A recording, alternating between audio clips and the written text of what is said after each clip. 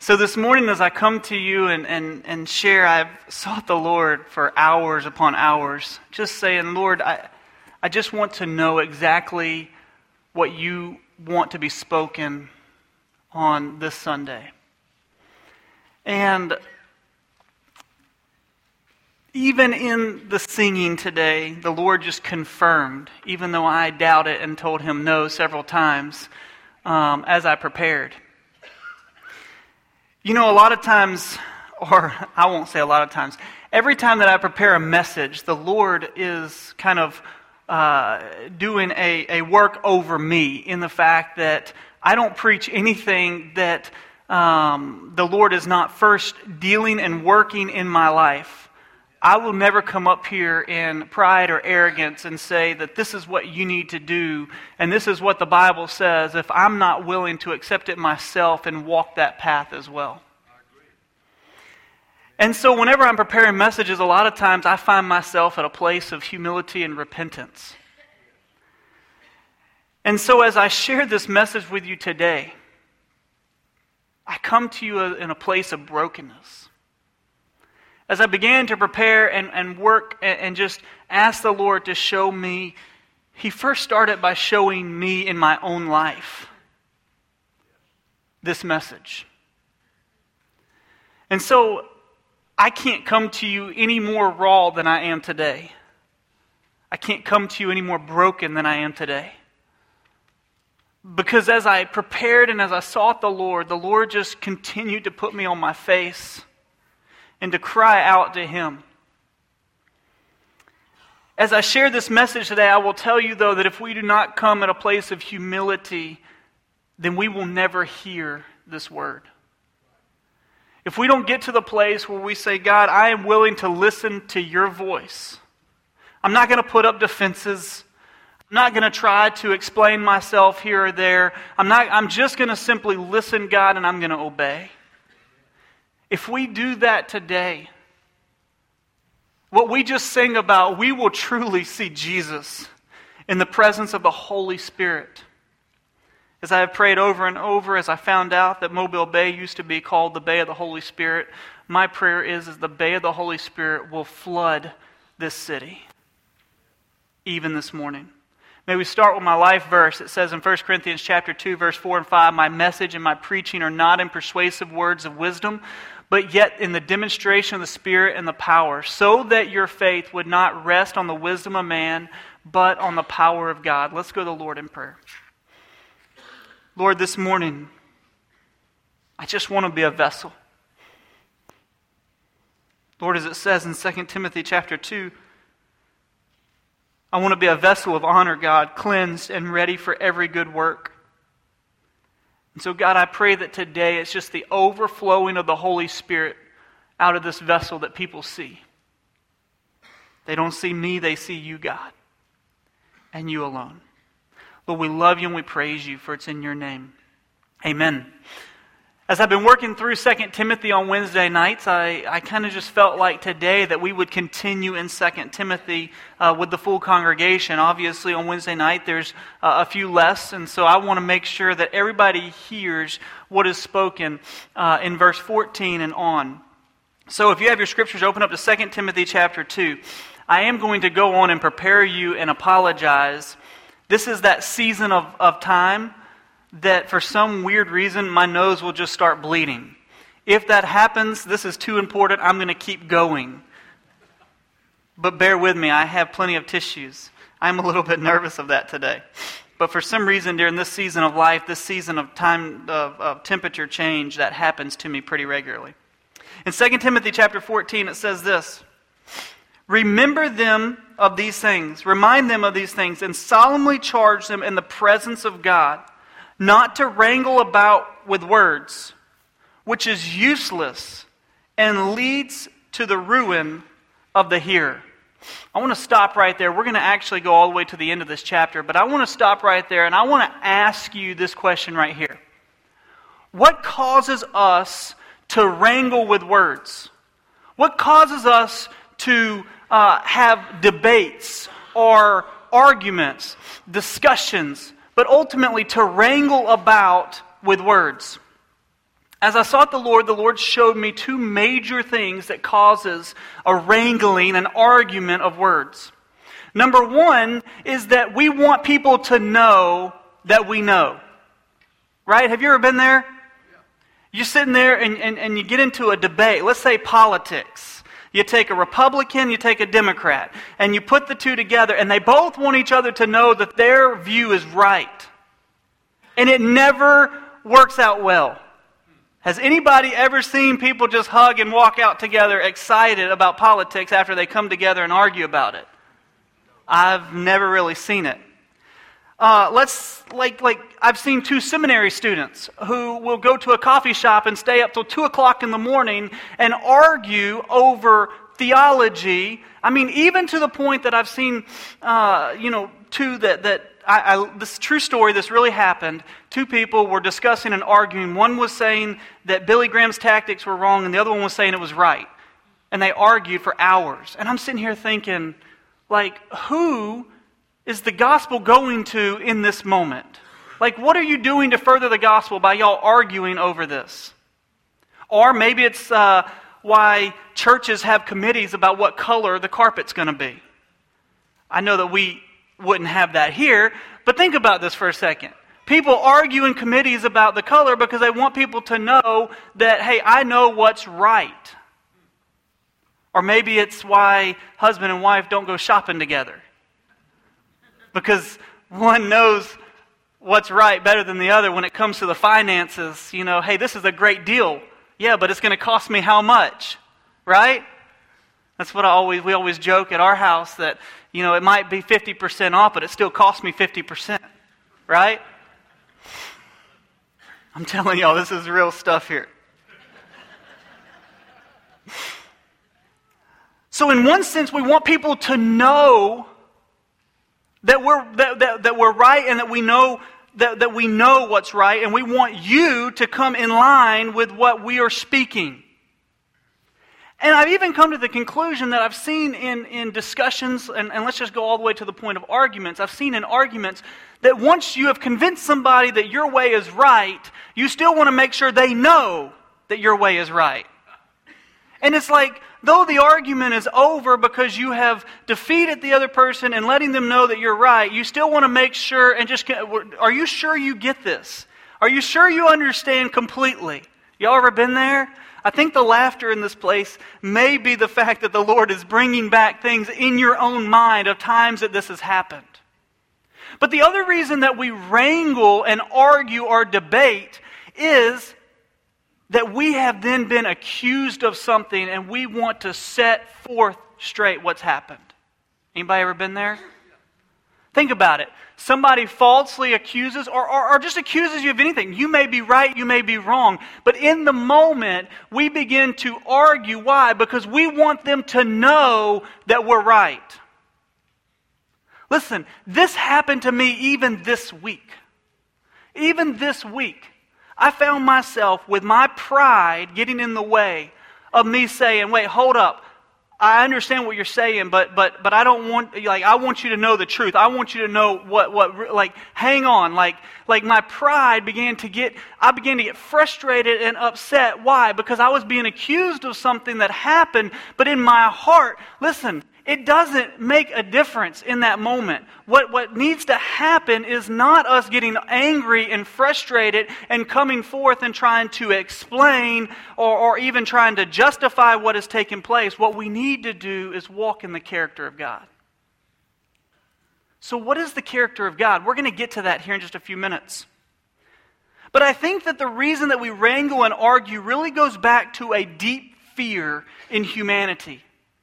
And that fear is ultimately completely being vulnerable before people to realize that we ain't got it all together.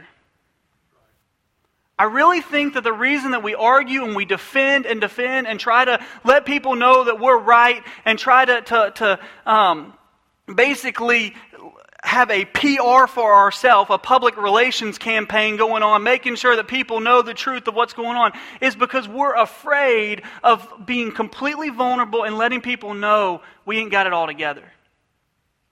Can I just tell you something? I've been saved for 20 years plus. I still don't have it all together. Every day I seek to be transformed by the Lord. And let me tell you something, I won't have it all together until I stand before Jesus. And here's my fear. And I wrote this down because I just had to make sure I said it right. We think, our greatest fear we think is that the world would see, that we would be exposed by the world, completely vulnerable, and realize that we ain't got it all together. I know you shouldn't say ain't, but I'm going to say it today. But this is what our true fear should be, because I believe this is the fear of God. Our true fear should be that we are able to be transformed by the living God, but instead we would run from Him to protect our own fallen image. Think about this for a second. I think that deep down inside, whenever we try to just defend ourselves, we find ourselves in an argument, we want people to know, we don't want people to realize, hey, we ain't got it all together. And so we get into that defensive mode. But really what we need to be fearful is that we don't run to protect our own fallen image. Instead, we say, hey, I'm able to be transformed by the living God, and so I'm going to run to Him.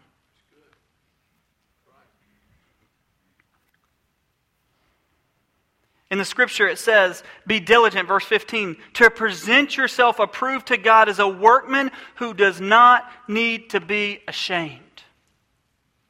You know, that word ashamed, I know that in context there's several different things. One is that we need to know the Word of God so that we present it accurately to people. But I also believe that we don't need to be ashamed of the fact that we are a work in progress, that God, through sanctification, is continually growing us. See, when we get over it, when we get past the idea that, listen, like I got it all together and I can't let people know that I don't have it all together, what we do is we begin to walk in pride, and people say, well, I can't be part of a church because I ain't got it all together. But if I were to ask you in this place, how many of us don't have it all together, everybody would raise their hand. We're all a work in progress. We don't need to fear that, and we don't need to be ashamed of that. But what we need to do is to proclaim that, yes, though I don't have it all together, I know the one who does, and I continue to seek His face every day, that He will wash over me, and that I will look more and more like Jesus today than I did yesterday. Amen.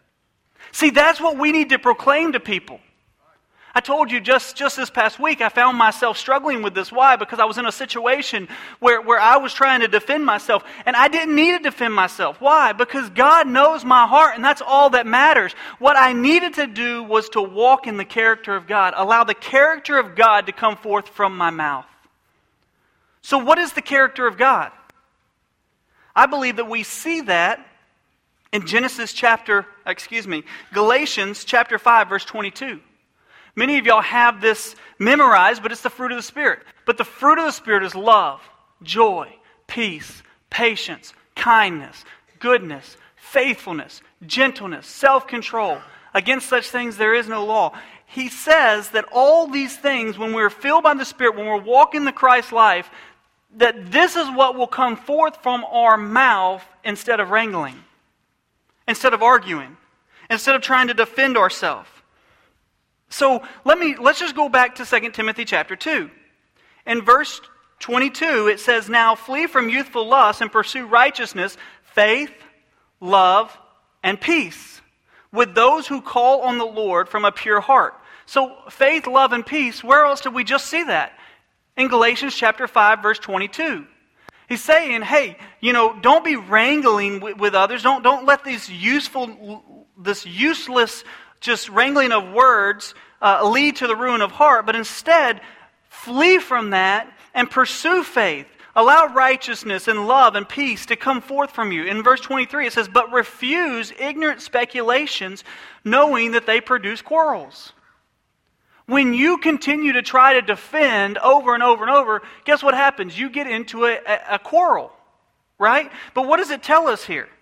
It says in verse 24, the Lord's bondservant must not be quarrelsome, but he must be kind to all, able to reach, patient when wrong, and with gentleness correcting those who are in opposition. What do we see here in this scripture? We see the fruit of the Spirit, the character of God coming forth from our life. Instead of us defending what's happening in anger and frustration, instead we walk in gentleness and love. You know, all those little funny conversations that I just mentioned about things that are going on, like about committees and the carpet color and a wife and husband going and shopping and all these things. You know, those things can really blow up into a major argument in so many different levels. Why? Because everybody wants to be right. But let me ask you this question. What if we both walked in gentleness and patience? What if we both walked in love? And we shared with each other, you know, what was on our heart, but then was willing to listen to the other person. In gentleness, love, and the fruit of the Spirit. What would take place is that people would see a relationship that looks more like Christ than two people wanting to be right. But see, when we focus on trying to be right, I call it man's PR, man's public relation. You're trying to create a PR campaign for yourself. When we try to create a man's PR for ourselves, here's what happens. We defend, we have pride, it leads to sin, and it leads to death. In Luke 9, verse 24, it says this. It says, "For whoever wishes to save his life will lose it, but whoever loses his life for my sake, he is the one who will save it." What the scripture is saying here is that when you're so focused on your own public relations, on what people think about you, and when you're so focused on the pride of life, of I can't let them know that I've ever done it, that I've ever struggled or ever had a thought, like I got to hold it all in. What happens is that Satan puts us on an island all by ourselves. Anybody ever been there? Oh, I've named the island. I mean, for all of y'all who have seen the movie, I don't even know the name of it. I've got one of those volleyballs that are one of my best friends, right? But he puts us on this island of us trying to look according to the world and make the world think that we got it all together when we don't, and we live this tough, difficult life trying to put it all. And listen, you can't do it, and neither can I. But praise God, as I said earlier, we know the one who can, and is Christ. And He's given us the power of the Holy Spirit to dwell in our lives that the fruit of the Spirit may come out. So instead of defending and being in pride and ultimately leading to sin and death, what do? We walk in gentleness, we love, and we share the truth in gentleness. Amen. And what does it do? It pushes people to the King. Look at what it says right here in verse 25. With gentleness correcting those who are in opposition, if perhaps God may grant them repentance leading to the knowledge of truth. Like, instead of us going out and having to always be right, if we walk in gentleness, guess what we start to see? We start to see lost people come to know Jesus as their Lord and Savior. Like we see the gospel go forth. Why? Because it's Christ coming out of us. What does your flesh want to do when somebody accuses you? I know what my flesh wants to do. Wait, hold up. Let's talk. Better yet, you sit down, let me talk. Right? That's what my flesh wants to do. It's called human nature. And it all goes back to Adam and Eve. What did Adam and Eve do when they were caught in sin? Well, they blamed each other, and then what they did, they hid. Right before they blamed each other, they hid. I heard a joke the other day. I have to share it here. This little kid well, no, I won't go there. Sorry. I looked up so many jokes for Wednesday night. I'll save it for the next Wednesday night for y'all. But Adam, what did they do? They hid. Why? Because they were embarrassed and fearful about their new nature. They didn't want to just be real in the fact and transparent. Hey, I made a mistake, God. I've fallen. Instead, they were like, well, hold up, look, I got some problems here. I've fallen. We're going to go hide in the bushes. And I think that that's what we do sometimes. We let the evil one lie to us about us having to be so perfectly correct and everything right, and that we're so fearful to go out and run for the kingdom of God because we're so fearful of failing that we'll just sit back and we won't do anything. Let me tell you what my MO is, and I've had to fight it in the name of Jesus. What I always run to is whenever I get in a situation I don't like, I just say, I will never put myself in that situation again. So if I find myself, like hanging out with somebody and we get frustrated or whatever, I'll just be like, well, I just won't hang out with that person again. That's real smart, isn't it? That's really biblical, isn't it? Why? Because I begin in that moment to play God.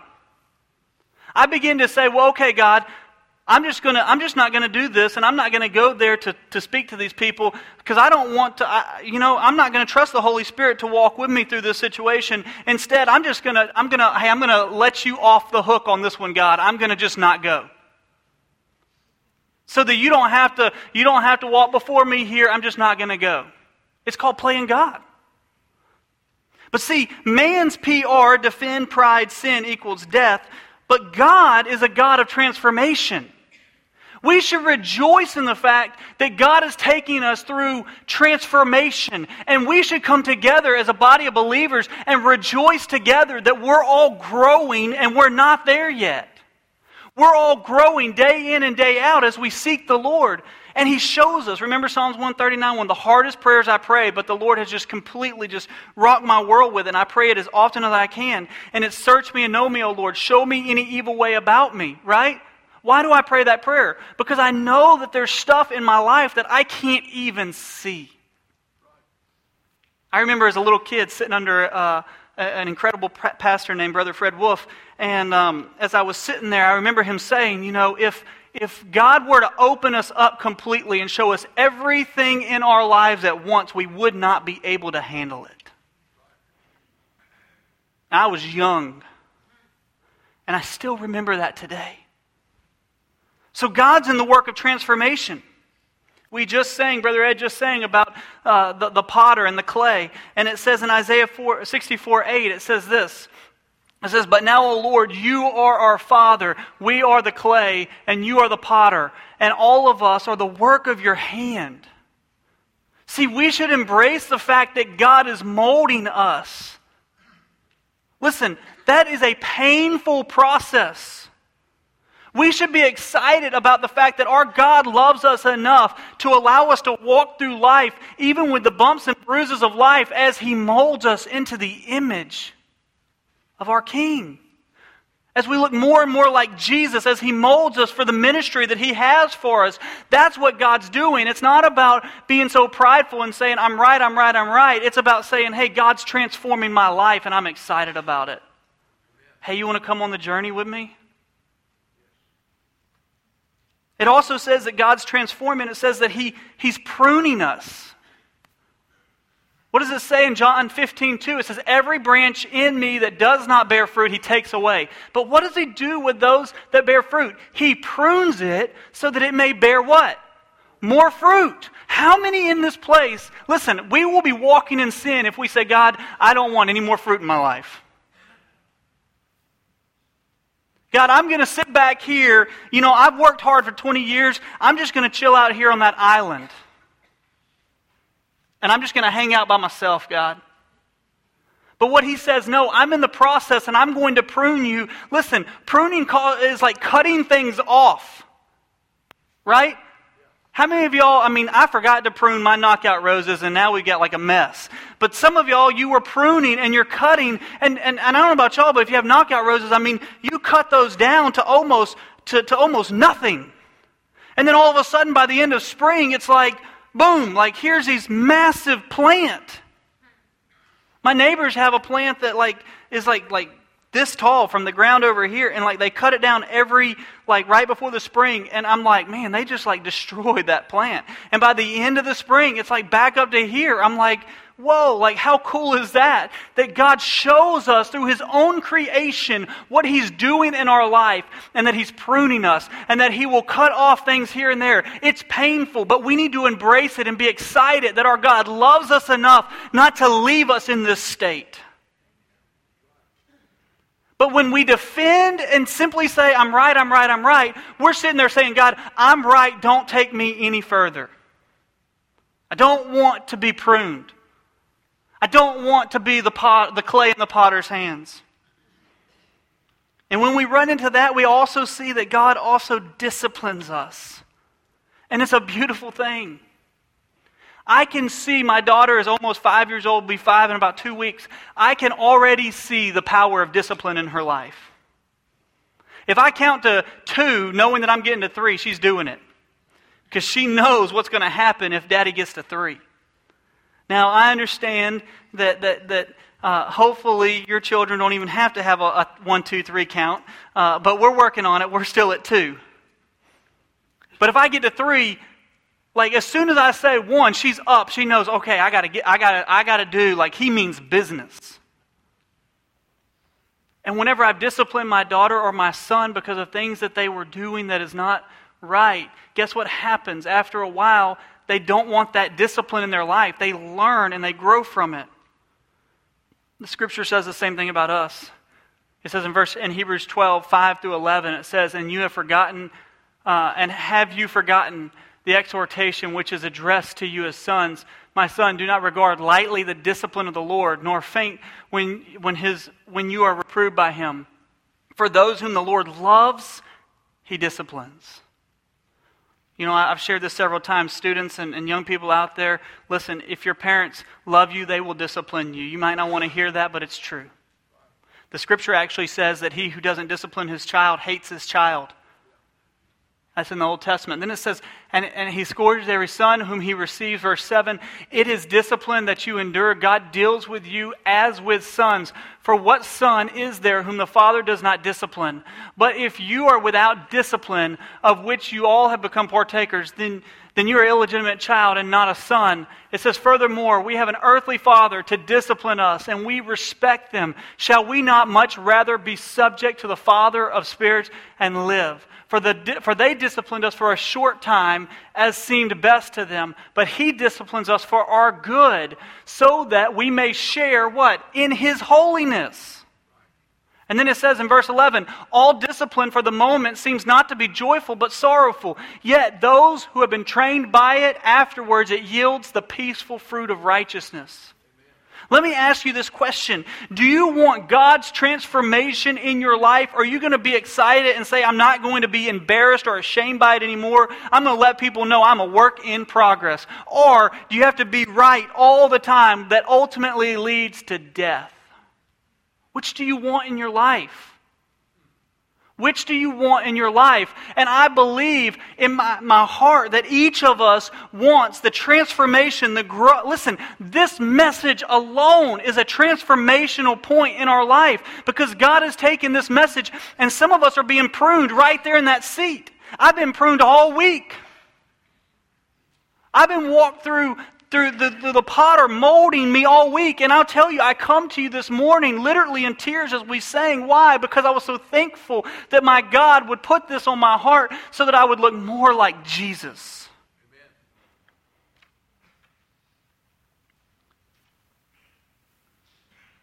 Amen. When we accept the transformational work of God, we see in verse 21 what happens. If anyone cleanses himself, how do we cleanse ourselves? Through the transformational work of God. He shows us. He's the potter, we're the clay. He's the pruner. He prunes us. He disciplines us as a father. As we cleanse ourselves from these things, He will be a vessel of honor. We'll be used as a vessel of honor. Sanctified, useful to the master. And what does it say there? Prepared for every good work. You want to see yourself respond in gentleness instead of anger or frustration when somebody accuses you, then be prepared for every good work. Be prepared for every good work. How do we prepare ourselves for every good work? We allow the Spirit of God to wash over us through Him being the potter, through the pruning, and through the discipline. And when we fail and when we walk in sin, what do? We walk through repentance, the discipline of God, and what does it do? It leads us to the next time being ready and prepared for every good work. But when we don't accept that in our life and all we say is, I'm right, I'm right, I'm right, does it lead you to the next time to be ready for every good work? No. It leads you to say, I'm right, I'm right, I'm right to the next time. And you go through the same pain. Listen, I only want to go through the discipline one time. I ain't going to lie to you. I mean, think about it as a father. Like, for me, the first time I understand that my daughter or son didn't quite understand. But after they understand, I get a little bit more like, come on, like, really? You know, and eventually you're like, I'm not going to let this pattern continue. I'm going to stop this pattern. And what does it do? Usually the discipline at home goes higher and higher and higher, doesn't it? Why? Because you have to break through, don't you? Now, I'm not saying that you discipline in a way that is like absurd, but what I'm telling you is that as a father, ultimately, you know, you put a kid, with my kids, they're so young, like you put them in timeout for a short amount of time. Well, if they continue to do that over and over and over, guess what? That time that they're in timeout goes up a little bit. Why? Because they didn't learn their lesson the first time. And our Heavenly Father disciplines us. I don't want to sit there and say, God, I was right. I want to sit there and fall on my face before God and say, teach me, O Lord. So that the next time I will show Jesus instead of me. So that the next time the character of God will come forth from my life and not my flesh. That I will be prepared for every good work. Listen, let me just tell you something. When somebody cuts you off on the road, you better be prepared what's going to come out of your mouth. If you're not prepared, well, let's just say it this way. You're always prepared for something to come out of your mouth. How are you preparing? You know, Wednesday night, I told the whole group, I said this is the reason that I don't go watch movies that are not G and sometimes occasionally PG rated. The reason that I will not go watch anything over PG is because I know that at any moment, at a spur of the second, when I am just squeezed all of a sudden, something out of that movie could come out of my mouth. I want to prepare my heart for every good work right now for that moment. You say, David, I was in the moment. I understand, but we got to prepare for that moment. Hey, I've been in several moments where I failed and I had to go repent and I had to go seek forgiveness. Why? Because I wasn't prepared for that moment. So I asked earlier, how do we respond to the accusations and wrangling? Instead of saying, I'm right, I'm right, I'm right. Let me tell you how we respond. Galatians 5, we've already read it. The fruit of the Spirit. I do want to read this scripture before we move on. I jumped one scripture ahead. In Jeremiah 17, 5 through 9, I want you to see this. You know, ultimately, trusting in the transformation of God is trusting God. And the PR, the public relation of self, trying to make sure that you look okay and that you're not afraid to, you know, you don't want anybody to know that you're a work in progress and all those things. Basically, you're trusting man because you're trusting yourself, right? Well, let's see what Jeremiah 5 and on says. Thus says the Lord, cursed is the man who trusts in mankind and makes flesh his strength, and whose heart turns away from the Lord. For he is like a bush in the desert, and will not see when prosperity comes, but will live in stony waste in the wilderness, a land of salt without inhabitants. Blessed is the man who trusts in the Lord, and whose trust is in the Lord. For he will be like a tree planted by the water that extends its roots by the stream. And he will not fear when the heat comes, but its leaves will be green. And it will not be anxious in the year of drought, nor cease to yield fruit. The heart is more deceitful than all else, and desperately sick. Who can understand it? What do we see here in Jeremiah? When you trust in man, and you trust in yourself, and you're always right, and you're always just, the pride of life is just oozing out of you. What we see is you're like planted in the desert with no water, useless. But when you trust the Lord and you say, I'm not afraid to tell people, hey, I'm a work in progress. God's still teaching and showing and directing me. You know what happens? Your roots are right there along the stream, drinking of the living water. And that tree grows even more and more and is even more useful. So let me ask you these questions today.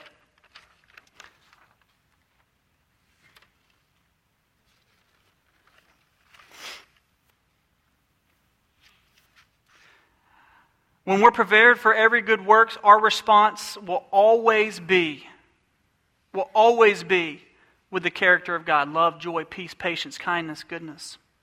So in all circumstances, let me ask you this. In your marriage, are you reflecting the character of God? Or is it about who's right? When you talk to your wife or your husband, everybody, you want to. I was talking to a counselor the other day, and they made the comment. They said, if you want to, you want to diffuse a situation, all you have to do is say to the person, "You're right." You know why? Because that's what people want to hear. That's what they want to hear is "You're right." But here's the thing. In your marriage, when you're having that conversation and you begin to get into an argument, a debate, as some of us like to call it, a discussion, a highly animated discussion, then let me ask you this question. Is it about the character of God coming forth from your life, or is it about who's right? At your job, when you're talking to your boss or a coworker and you get into a struggle, is it about the character of God coming forth from your life, or is it about who's right? With your family members. Maybe it's where you're going to spend Christmas vacation this year. Maybe it's about who's going to take out the trash. Maybe it's just about something that's going on within your family. Is it about seeking the character of God in your life and in that conversation and situation, or is it about who's right? Let me tell you something. Let me go back to that quote that I said earlier. My greatest fear is that I would have the ability to be transformed by the living God, but yet I would run from that in order to protect my fallen image. My greatest fear is that I would get caught up in protecting my fallen image and miss out on the transformational work of the Father in my life. So let me ask you this today. Do people see the character of God coming forth from your life? It's no longer I who live, but Christ who lives in me. But Paul also talks about the fight between the flesh and the spirit. Like at any moment, I could walk into sin. I mean, I'm capable of it. I have to yield to the Holy Spirit, and I have to cleanse myself and prepare myself for every moment of every day. I never realized how important it was what we pray as we leave. At 6 o'clock in the morning, we sit right here. And as I leave, we always pray at 7 o'clock. I say, Lord, direct us, guide us, just speak through us today. Why is that so important? We're saying, God, prepare us, because we don't know what's going to come our way today, but you do. We don't know what split-second decisions we're gonna find ourselves, but you do. And you know what the beauty of it is? Is that when you focus in on yourself and you finally convince somebody that you're right, you boast in yourself. But when you walk in the Spirit and you walk in the character of God that comes forth from your mouth, when the situation is like, whoa, and everything is amazing at that moment, guess what happens? You glory in the name of Jesus, because you know it's only Him. You know it's only Him. So as we close this morning, this is what I want to ask you. In all circumstances of life, is it about the character of God being portrayed from your life, even in the split-second decisions? Or is it about who's right? You can be right about everything in life, and you will still get a ticket to hell. You can be right and go to your grave knowing that I was right, I was right, I was right. And the whole time you miss the fact that it's only by the blood of Jesus, it's only by the blood of the Lamb, that we have the transformational work in our lives, that we can humble ourselves before the great I Am, and that we can walk and speak the character of the living God. If you're sitting here today and you're saying, David, I don't quite understand that, let me just be very specific. I believe, according to Genesis, that there's a fallen state because of what took place between Adam and Eve. The reason that we want to claim that we're right and want to stand forth in pride all goes back to Genesis chapter 2 and 3. All because of the fall, the sin of man. But as we celebrated last week, we could not do anything, but God sent Jesus so that we could be saved. It's by Jesus taking on the cross the sin in our lives. And we just sang, I've seen Jesus. The power of the fact that He rose on the third day, conquered death and the grave. And when you believe in Jesus as your Lord and Savior, it says in Scripture that if you confess with your mouth, if you believe in your heart